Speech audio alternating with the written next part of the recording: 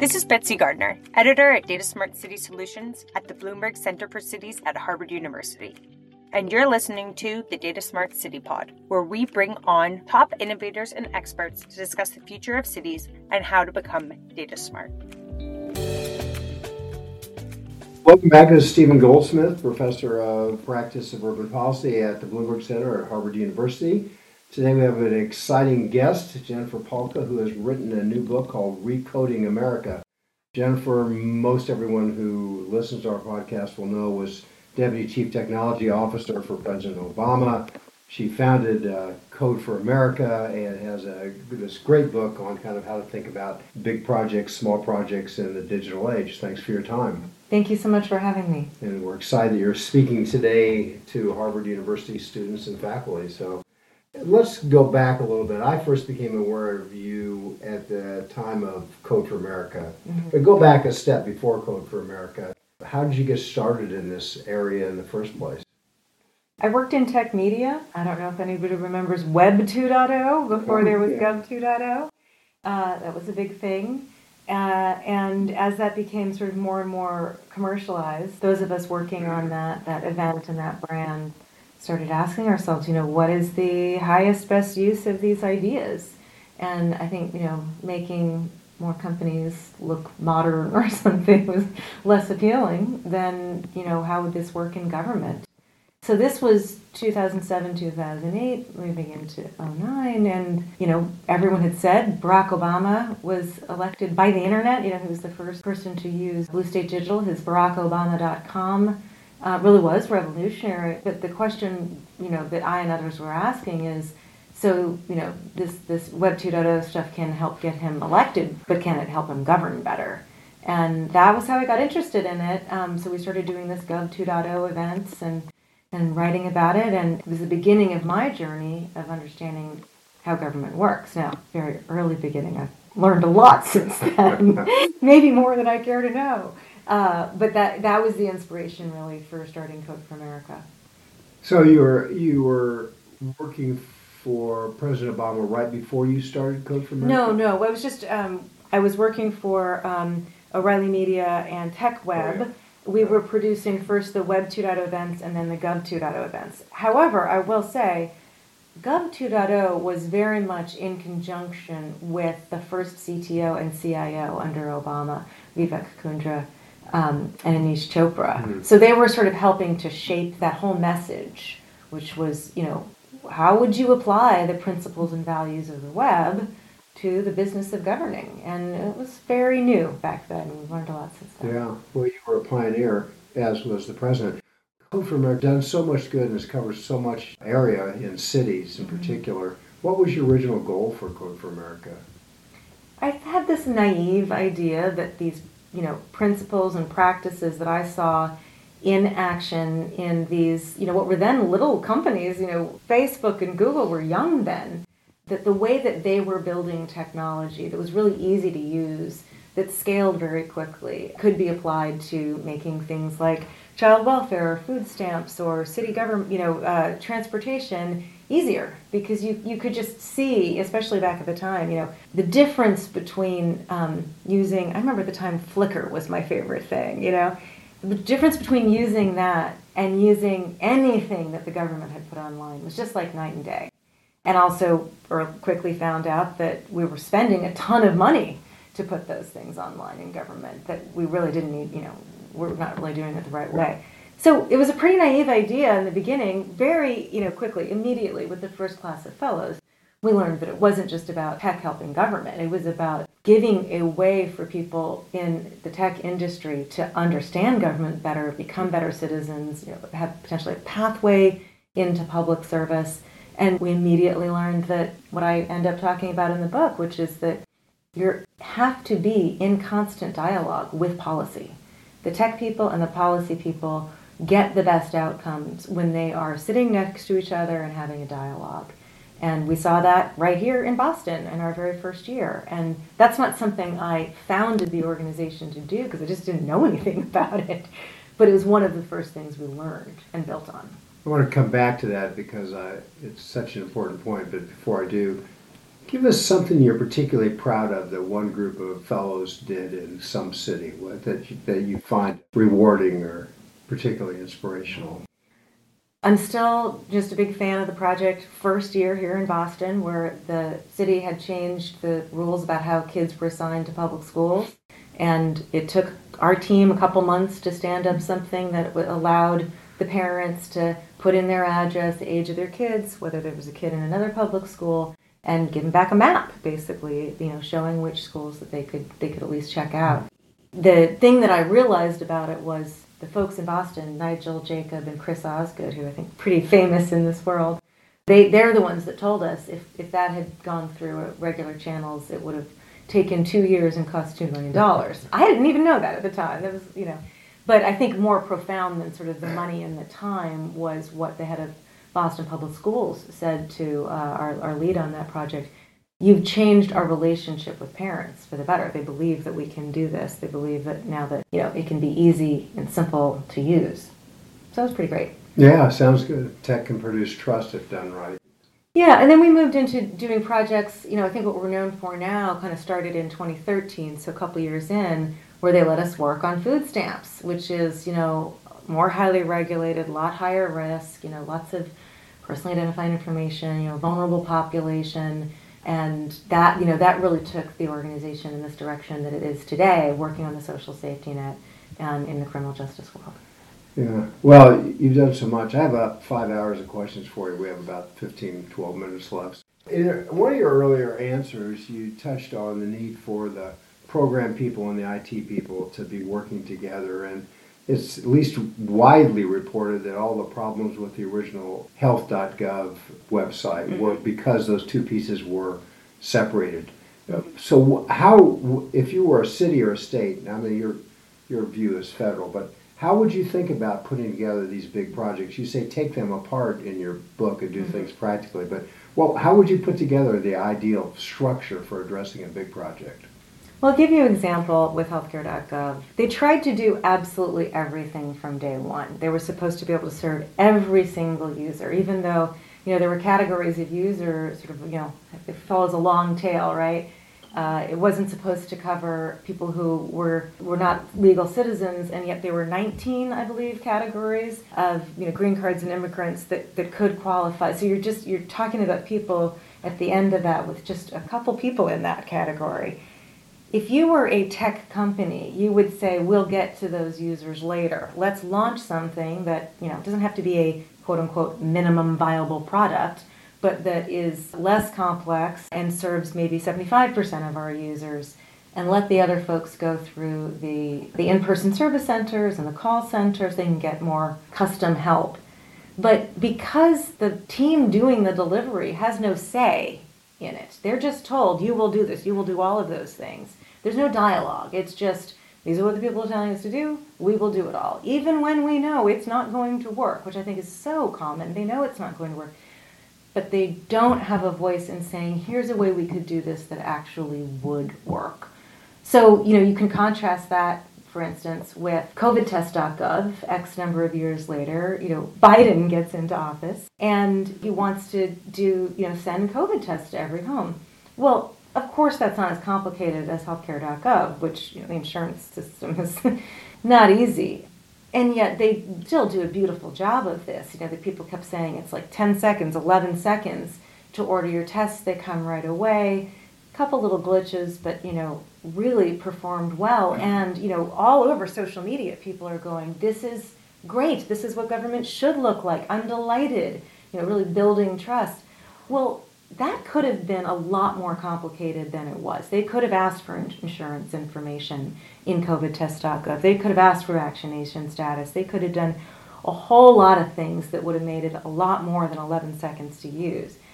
And they didn't, because Biden's team asked the delivery team to show up for the meeting before they ever made an announcement, before they made a plan. They made a plan with that team in the room. And, what they allow the team to do then is what we call product management. Personally, I don't care what you call it. It's the difference between product management and project management is that project management is the art of getting things done.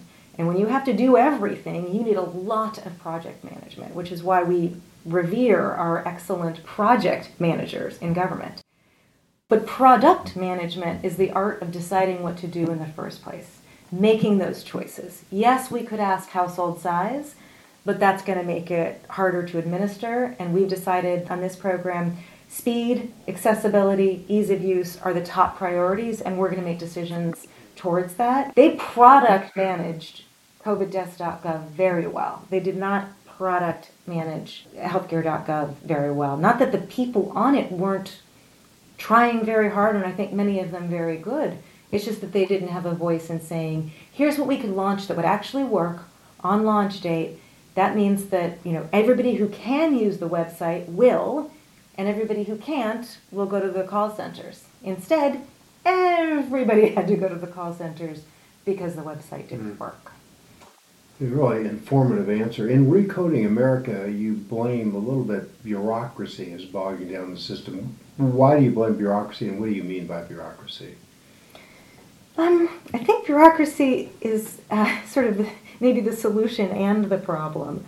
I think what I'm really talking about is, and when I use the word bureaucracy or bureaucrat, I say it with enormous respect. What I'm talking about that I think your audience will understand, but I think we do a bad job of communicating to the general public, is that public servants are in an accountability trap. They are supposed to make sure that they haven't done anything that was outside of the process that has been established, and yet they're all supposed to get the outcomes, and those things often don't match up. People who succeed are often succeeding in spite of the process that they inherited.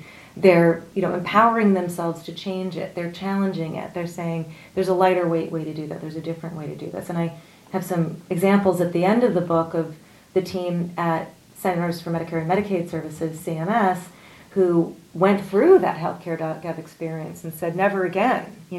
We're actually going to have a voice in this. You're going to tell us to do these things that, sure, may sound technically, legally accurate, but result in systems that just don't make sense to people, and therefore they don't work. And they found that voice, and because of it, the project after the implementation of the ACA, which was the implementation of MACRA, the program was called QPP, for Quality Payment Program, that project launched on time, under budget, and the users, in this case doctors, which is not for the general public, loved it. They would call the call center saying, I must be on the wrong site. This is too easy to use. That came from making very, very different decisions. A few more questions for you, and then we'll kind of let you get on to your presentation. I have a good friend, a guy named John DeLulio at Penn, who's written a book about Bring Back the Bureaucrats, where he argues that we need more bureaucrats and less outsourcing. We need more professional bureaucrats. I agree. I know you do, and he's a friend, but I'm not sure I agree. So let's talk about this for a while. I inherited, when I was deputy mayor for Mike Bloomberg, a troubled project called City Time. It was way over budget, and it was outsourced. But it looked to me like one of the problems was that the city didn't have really high quality program. I mean, maybe it's product the way you used it, but it didn't have really high. It wasn't managing. Right. And there were levels of outsourcing, reporting to the sub-reporting, So if you took a big system, and in your book also argues for kind of taking kind of bite-sized pieces, but if you were a mayor or a governor, you're putting together a big system implementation, how would that fit in your don't outsource theory? Well, let me first say that there are circumstances under which I would agree with you that more internal bureaucrats is not the answer. So remind me to speak to that. I think I wasn't there for City Time, though I do remember reading about it. I'm sure you did, unfortunately. But what I see commonly is that we have allocated the capital expense to the project, and it's a lot of money, but we don't have the proper operating expense. We don't have the right people to manage it. We go way lean on that and way fat on the outsourcing.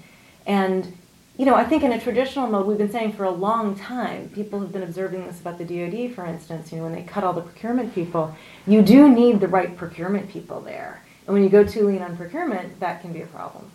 I think what I'm trying to add is there's this thing called product vision, product management, product ownership, which is I am the agency, department, whatever.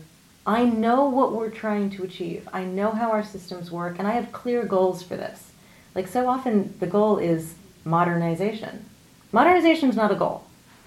As a side note, one of the proof points for this is that during the pandemic, we had such a problem delivering unemployment insurance. Half of the states had modernized their systems before the pandemic.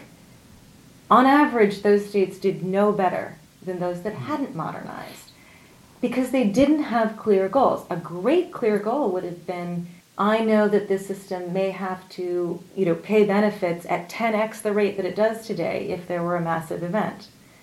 Or even, so maybe they didn't predict COVID still. None of these modernizations said, I need to be adaptable to this, I need to be scalable to that, these are the metrics I'm trying to go for, we would have to be able to, and looked at the system as a whole, not just the technology, but how the people in it operate. So when we say, instead of, I have a clear vision, and I know what I'm trying to do, and I have my goals, we say, everybody get together, anybody in any department gets to throw their requirements in. Often these requirements are in the thousands, and then it's just the vendor's job to deliver on all of those requirements. We are abdicating responsibility to vendors in ways that result in many failed projects. You really have to get a handle on what team you have managing those vendors. I'm very much in favor of bringing certain functions in-house so that we can outsource well. And I think that may mean that we have slightly smaller outsource projects, maybe more of them, but better ones, and ones that have really clear goals and fewer failed ones. Now, where you say we shouldn't always hire new people, and I'd love to hear why, I'll give you my reason. For example, in the book, I talk about records clearance. So people have old felonies on their records, they need to be cleared. I think so often we look at that and we say, there's this huge paperwork process and we need to hire more people to process the paperwork. In the case of those criminal records in California that I worked on, we found there were, in the end, that there were over 9,000 just in San Francisco. We didn't need to process the paper at all. Those records are simply in a field in a database. And when we finally got to the solution, it was just run an algorithm on the database to identify all of the records that can be cleared and clear them.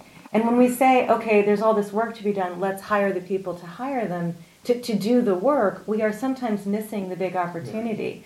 Because the truth is, if all you cared about was the outcome, if you really wanted all 9,000 people to have their records cleared in San Francisco, even hiring a ton of people, you still wouldn't have gotten the job done. It's just too slow. And there's too many parts of the bureaucracy that have to touch it. You would have had to staff up in every single point at which that petition travels through the system to do it.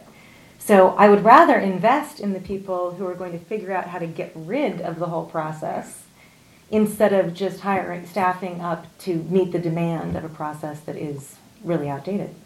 Well, I think we totally agree on that. I mean, automating an obsolete system is contrasted to business process re-engineering it before you do something would be exactly really important.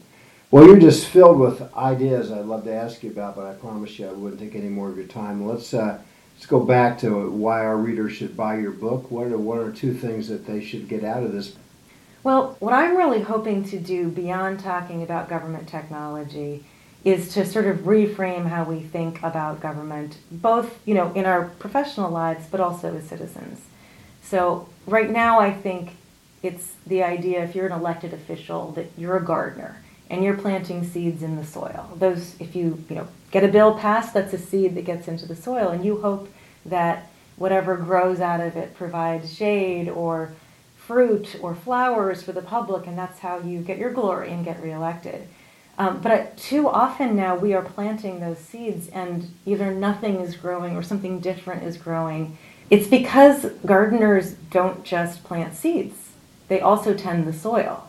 And we haven't been tending the soil. We've been just trying to extract outcomes out of government at all levels for a really long time. The civil service is that soil in a certain sense. We need to be investing in it. If we want to get, say, better digital outcomes, we need to figure out the capacity to deliver that, not just throw on more mandates. We keep adding to mandates, we keep adding to policy and regulation to the point where the camel's back broke years ago with all of the layers of requirements and mandates. You got to start taking them away and making sure that we have the right foundation. And I hope that, in fact, we start a movement where the general public is expecting that and asking that of their leaders. Well said. Well, we're with Jennifer Pahlka about her new book, Recoding America. Jennifer is one of the country's leaders in applied technology to produce good public outcomes. Thank you so much for your time today. Thank you so much. It was a pleasure. If you liked this podcast, please visit us at datasmartcities.org. Find us on iTunes, Spotify, or wherever you get your podcasts. This podcast was hosted by Stephen Goldsmith and produced by me, Betsy Gartner. Thanks for listening.